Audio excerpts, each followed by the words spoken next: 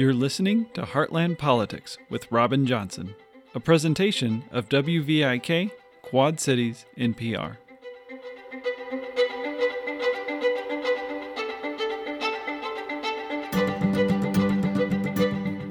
Hello, everyone, and welcome back to the Heartland Politics Show and Podcast, which is aired on and distributed by WVIK Quad Cities NPR. WVIK is the flagship public radio station in the Quad Cities region of northwestern Illinois and eastern Iowa. This is your host, Robin Johnson. And my guest today, I'm very pleased to have back, is the new state chair of the Democratic Party in Iowa, Rita Hart. She's a former state senator from near here, and she also ran for lieutenant governor with Fred Hubbell and ran for Congress and lost a very close race. And she's back and heading up the Iowa Democratic Party, and I'm eager to talk to her and share with our listeners some of her plans. Rita, thank you so much for taking the time. Oh, thank you, Robin. It's a great pleasure to be here. Great to see you again.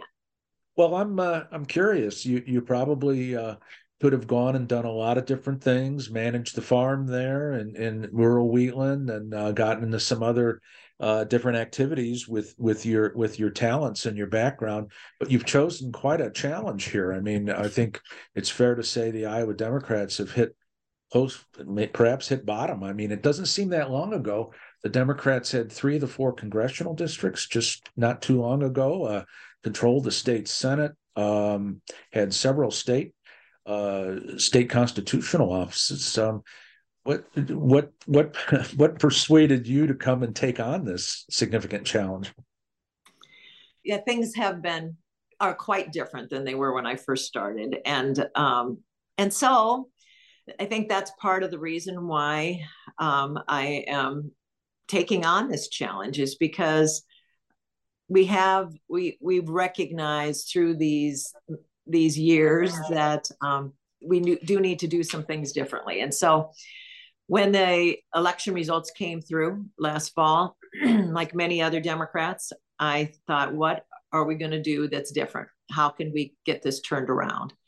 And so as you can imagine, I wasn't looking for a full-time job. I wasn't looking to take this challenge on. Quite the opposite, actually. But I did get a lot of encouragement from folks. And I recognize why that is, because I've had that legislative experience, because I ran a statewide campaign, because I ran for Congress and I raised the kind of money that you have to raise in a race like that. And then the last year, I took on the Clinton County Party role of leadership there. And so I got a little more involved in the county party structure that also indicated to me that we needed to make some changes with the party structure itself. And so when we started this conversation, I didn't think I would take the job, but I thought I want to be part of the conversation. I want to find out what it is that we could be doing, should be doing, and engage with others to come up with a plan. And so in that process, I managed to have the kinds of conversations that gave me hope that maybe it is a challenge that I should take on. I'm always thinking that I should do what I can do to make a difference. And I really think that that's true for all of us here in Iowa, that Democrats are concerned. We want to make sure that things turn around for us. And so each one of us needs to step up and do what we can do. And this is something I can do. So here I am. I'm encouraged to try to make a difference this way. Well, I'm going to ask you what your specific plans are. But before I do that, I think I'd like to ask, what's your prognosis of what's happened, what's went wrong over the past several cycles? It seems like when Tom Harkin left, starting with that Senate race in 2014 with the open seat, and then the advent of Donald Trump, the rise of Donald Trump in 2016, really seemed to be the 2 events that kind of led to the Iowa Democrats losing quite a few elections. But what's your prognosis? I mean, what do you see as the reason that Iowa Democrats have been losing? Is it candidates? Is it money? Is it message? Or think it's a combination of things. I mean, I think we've had great candidates. There's no doubt about that. There's been some factors that I think have taken us a bit by surprise. I don't think that we recognized the influence. You know, it's always been that you could run a good candidate in Iowa, and people on both sides of the aisle would recognize that and vote accordingly. But with the influence of national media, with the influence of right-wing conservative radio, with the competitiveness of the media markets themselves, with the way people glean information, you know, with the introduction of the internet and social media and stuff, it's quite a different game than it was when Tom Harkin was here, right? So I think there's many factors that go into that that have affected us in ways that we have to recognize now. But when I look at what the challenges for me going forward under those circumstances, I think it's clear that we've had some successes. You know, when you look at the urban areas in Iowa, very Democratic dominated, and so I'm very intent that we recognize that the job of the Iowa Democratic Party is to elect more Democrats, and we have to maintain the ones that we have. But we've got to really reach out to these rural counties. And that's one reason why I think people were very supportive of me taking on the leadership here, because I come from one of those counties that voted for President Obama twice and then flipped to Donald Trump. And I live out here on a farm in a area that is much like much of the rest of the state, right? And so to have the party leader be a farmer, live out here in rural Iowa, understand the issues of rural Iowa, I think says something. And I'm going to make sure that we are concentrating on these rural districts so that we can pick up more votes and therefore elect more Democrats. Okay. So what specifically do you see that you have to do? And there's a lot of different elements involved in building the party. When you spoke to the folks that elected you, what were some of the key planks and what plan to do as state chairman to have the party build itself back? We recognize that we've got to create relationships. We've got to have teams working around organization, around recruitment, around fundraising. And so I'm having conversations with people all across the state to put those things into action. And I really believe that when we reach out to our fellow Democrats and engage them with the skills and talents that they have and use that team approach, that we're going to really make a difference. So what specifically, like, do you think, like in the rural counties that you focused on, you're from a rural area, what plans do you have different, I guess, that's been tried in the past to try to improve Democratic performance in rural areas? Well, for one thing, I think we really have to engage the county party structure better than we have. And so I've started already this week talking to those county parties, gleaning information from them as to what structure they have in place, what kinds of needs they have, and how the Iowa Democratic Party can provide them with more resources. Because it really comes down to, again, that neighbor-to-neighbor kind of approach. I think that at the county level, we're much more successful in finding good candidates if we have a strong recruitment aspect at the county level.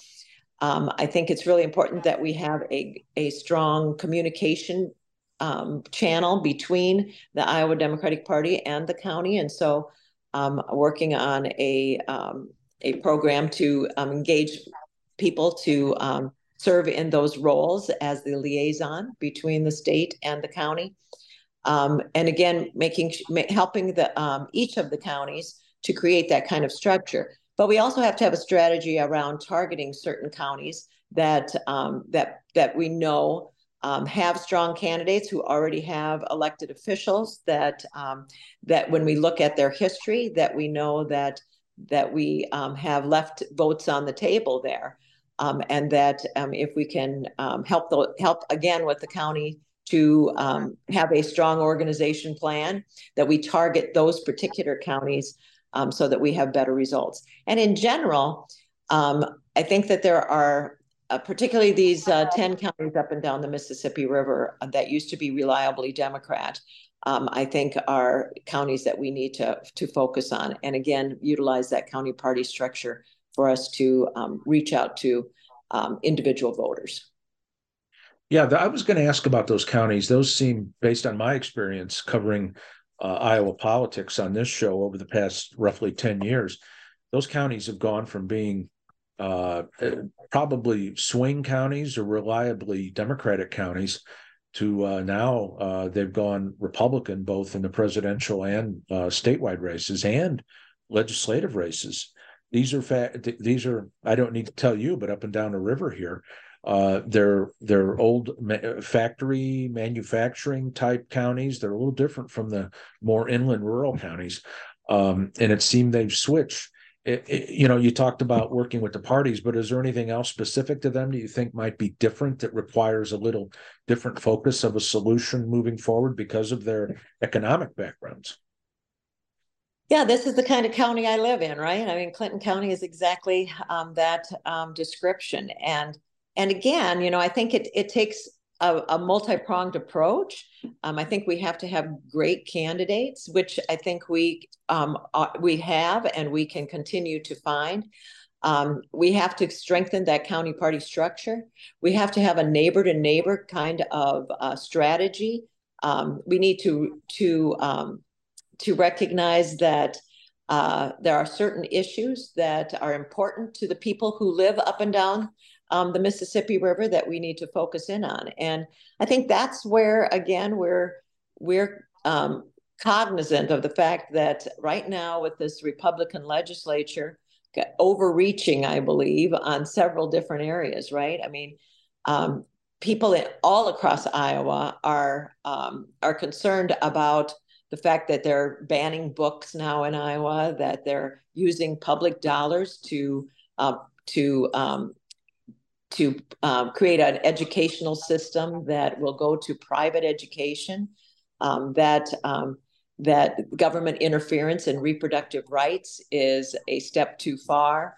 But these counties that we're talking about up and down the river also have other issues that are unique to them. And that's how we speak to them, is to recognize, get out there, go to the events where they are, talk to them about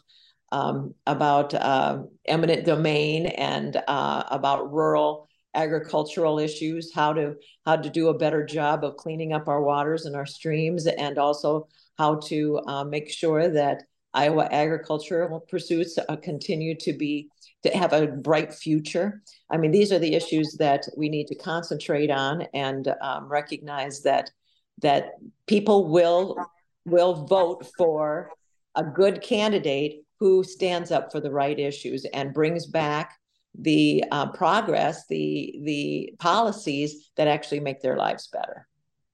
You're listening to Heartland Politics on WVIK, Quad Cities NPR. This is your host, Robin Johnson, and my guest today is Rita Hart, the new state chairwoman of the Democratic Party in Iowa. She's a former state senator, former county party chair, and former lieutenant governor candidate. We've been talking a little bit about her plans, her vision for how the Democratic Party in Iowa can recover from a series of losses at the presidential level right down to the legislative level. I wanted to ask, too, money, and I know you probably cringe, but money plays such a big role in politics. And it just seems in the last cycle, it was obvious watching TV, the number of commercials, that the Republicans had a big advantage in TV, which means they had more money. That probably seems pretty daunting, but it's a necessary part of it. Do you have ideas on how to help the party raise sufficient funds to be able to be competitive? Yeah, I think it's unfortunate, as you've said, that money is such a big part of this whole challenge ahead. But I recognize that, and again, I think that the key to raising money is about what is the strategy. What are we going to do different? What is going to happen that gives people faith that their investment is going to achieve results. And again, I think that when we have basic principles like can we have a system where our children can have a good, strong public education system where that money is not being siphoned off to go to a private system that the vast majority of our citizens can't access? That is a motivating factor. And though we recognize that this is an uphill battle, that the amount of money that comes in from the national level that ends up in TV ads is daunting. But we recognize too that these legislative wins that took place in Iowa in this last race was not none of the Republicans campaigned on taking away public money and putting it into private education. So we can make that argument and recognize that this is that what people want is for their children to benefit from the policies that we end up standing for and fighting for. At the risk of being redundant, I guess I go back to, and I live in a rural county as well, and I've noticed it over the last 5 or 6 years. It just seems the Democratic brand is tarnished, and especially in these rural counties where it seems to me that voters are almost voting against Democrats as much as they're voting for Republicans because they see the Democrats a certain way, that the brand associated with it is bad. Is that, I guess, and I'm sure you've run into that as well. That's just going to take a lot of time, it seems to me, to kind of repair that. And it does seem like it's going to have to be a bottom-up approach where people go talk to other people. Is that kind of on your radar as the way to do this, the way to break through and kind of introduce the party on neighbor-to-neighbor terms? Yeah, again, I think you're right. I think that the grassroots efforts are what's going to make a difference here, because the reality here is that the Republican effort has been to paint Democrats out as being extreme on issues that do not track. I mean, Iowa Democrats are practical and are concerned about the bread and butter issues that matter for working people in Iowa, and so we've got to recognize that national effort to paint us out as being extreme is what we're fighting against. At the same time, when the Republicans are being very extreme here in Iowa on these very issues that do affect people's children, people's lives, et cetera. And so yes, it's going to take that multi-pronged effort. We've got to raise the money to be able to be competitive, to get that message out. We've got to have a good, strong message, and we've got to have a good grassroots program in order to get people to understand that Democrats are, for one thing, I mean, if you look at what Biden has accomplished over the last couple of years, that Democrats do a good job of governing, that they are delivering things, and you're seeing it in the infrastructure improvements that are happening across the state. So Democrats deliver, and Democrats value people over politics, and those are the kinds of messages that we're going to keep promoting across the state as we move forward. Of course, the news has come out recently where the national parties decided to move on from Iowa as hosting the First in the Nation caucuses. I mean, that probably doesn't help much with your efforts locally there, but it seems to me, and I guess I can editorialize, but it seems to me that for a party that needs to reach out in smaller and rural states, it might not have been the best, wisest decision to do so. Does that decision final, Rita? And are you still trying to change some minds to get that reversed, or you kind of accepted it and moving on? No, you're absolutely right. It's very concerning that the National Democrats have approved a calendar that ignores the wide middle swath of America, and that directly affects not only Iowa but the other Midwestern states. And so that's very concerning. It is not a done deal.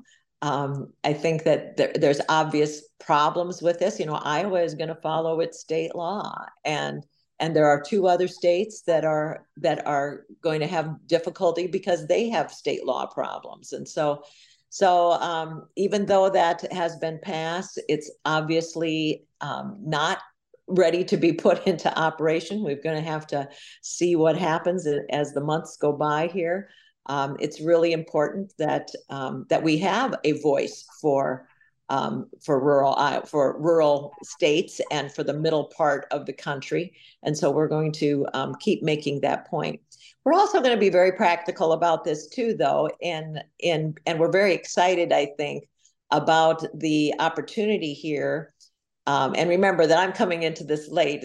People have been working on this for a couple of years, but Democrats are interested in improving the things as well, right? And we think that this is going to be a very much of an improvement of the process as we look at a process of mailing in presidential preferences, so that we have more accessibility. You know, the traditional way of doing a caucus has not made it easy for families with small children, with people working third shift, with people who simply are unable to come at an evening event.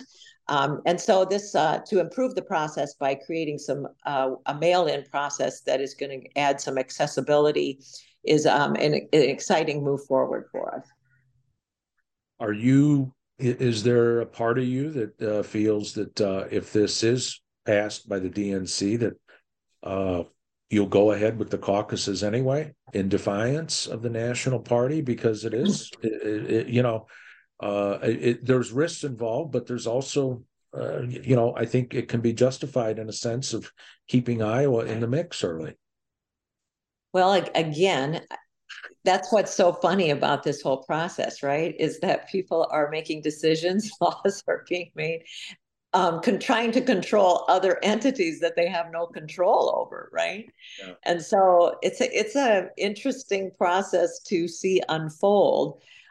We've said, I think we've been very clear that we are going to follow state law, and state law is pretty clear that it's going to be 8 days before any other event across the country. And so, we're going to be practical, we're going to be flexible, we're going to do what we can. But this is not settled, and it's going to be an interesting process as we see what happens. News reports today I just saw suggest the possibility, if the Democrats are moved back, that the possibility of mischief, where then the Democrats show up at Republican caucuses.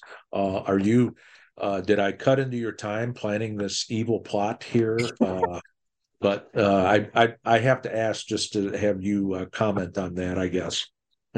Yeah, I think that is a great lead-in, because isn't it something that Republicans are getting ready to have a conspiracy happen around this? I think that tracks with the many conspiracy theories that have abounded there. But no, I think Democrats are very intent on making sure that we get our people engaged in our democratic process, and I don't think we have to worry about any dirty tricks. If the Republicans want to worry about that, I guess that's their business. Final question for Iowa State Chair, Democratic Chair Rita Hart. We've got about 2 minutes left here. And I'm going to ask this, and you may dodge, and that's fine. But I've got to ask, how will you judge success here in your first cycle in 2024? How will you be able to look back and say, "Gosh, we did better. The reforms I put in place worked." Is it going to be something like winning so many offices or getting a percentage of the vote? How would you define success? Well, I have been very clear from the beginning that this is going to take time. It's taken us a long time to get where we are now. It's going to take time to reverse this trend, and so we are setting goals that center around voter registration, around participation by our people in the process, on changing some things that we know will make a difference in the long run. So we definitely have some benchmarks that are going to tell us if we're moving in the right direction. But it is going to take time, and it's going to take a lot of good deeds. But I am hopeful that again, as I have these conversations with people across the state, people are excited to be part of the change, and that's really going to make a difference. So I think we're going to see some good things, definitely in the long run, and we'll see how quickly we can't get there. Rita Hart, the state chairman of the Democratic Party in Iowa, has been our guest today on Heartland Politics. Rita, thank you very much for being our guest, and I look forward to having you back at some point. We'll see how things go. Yeah, you can check up on it and find out where we're at. So I appreciate it, Rob. Great pleasure to be with you today.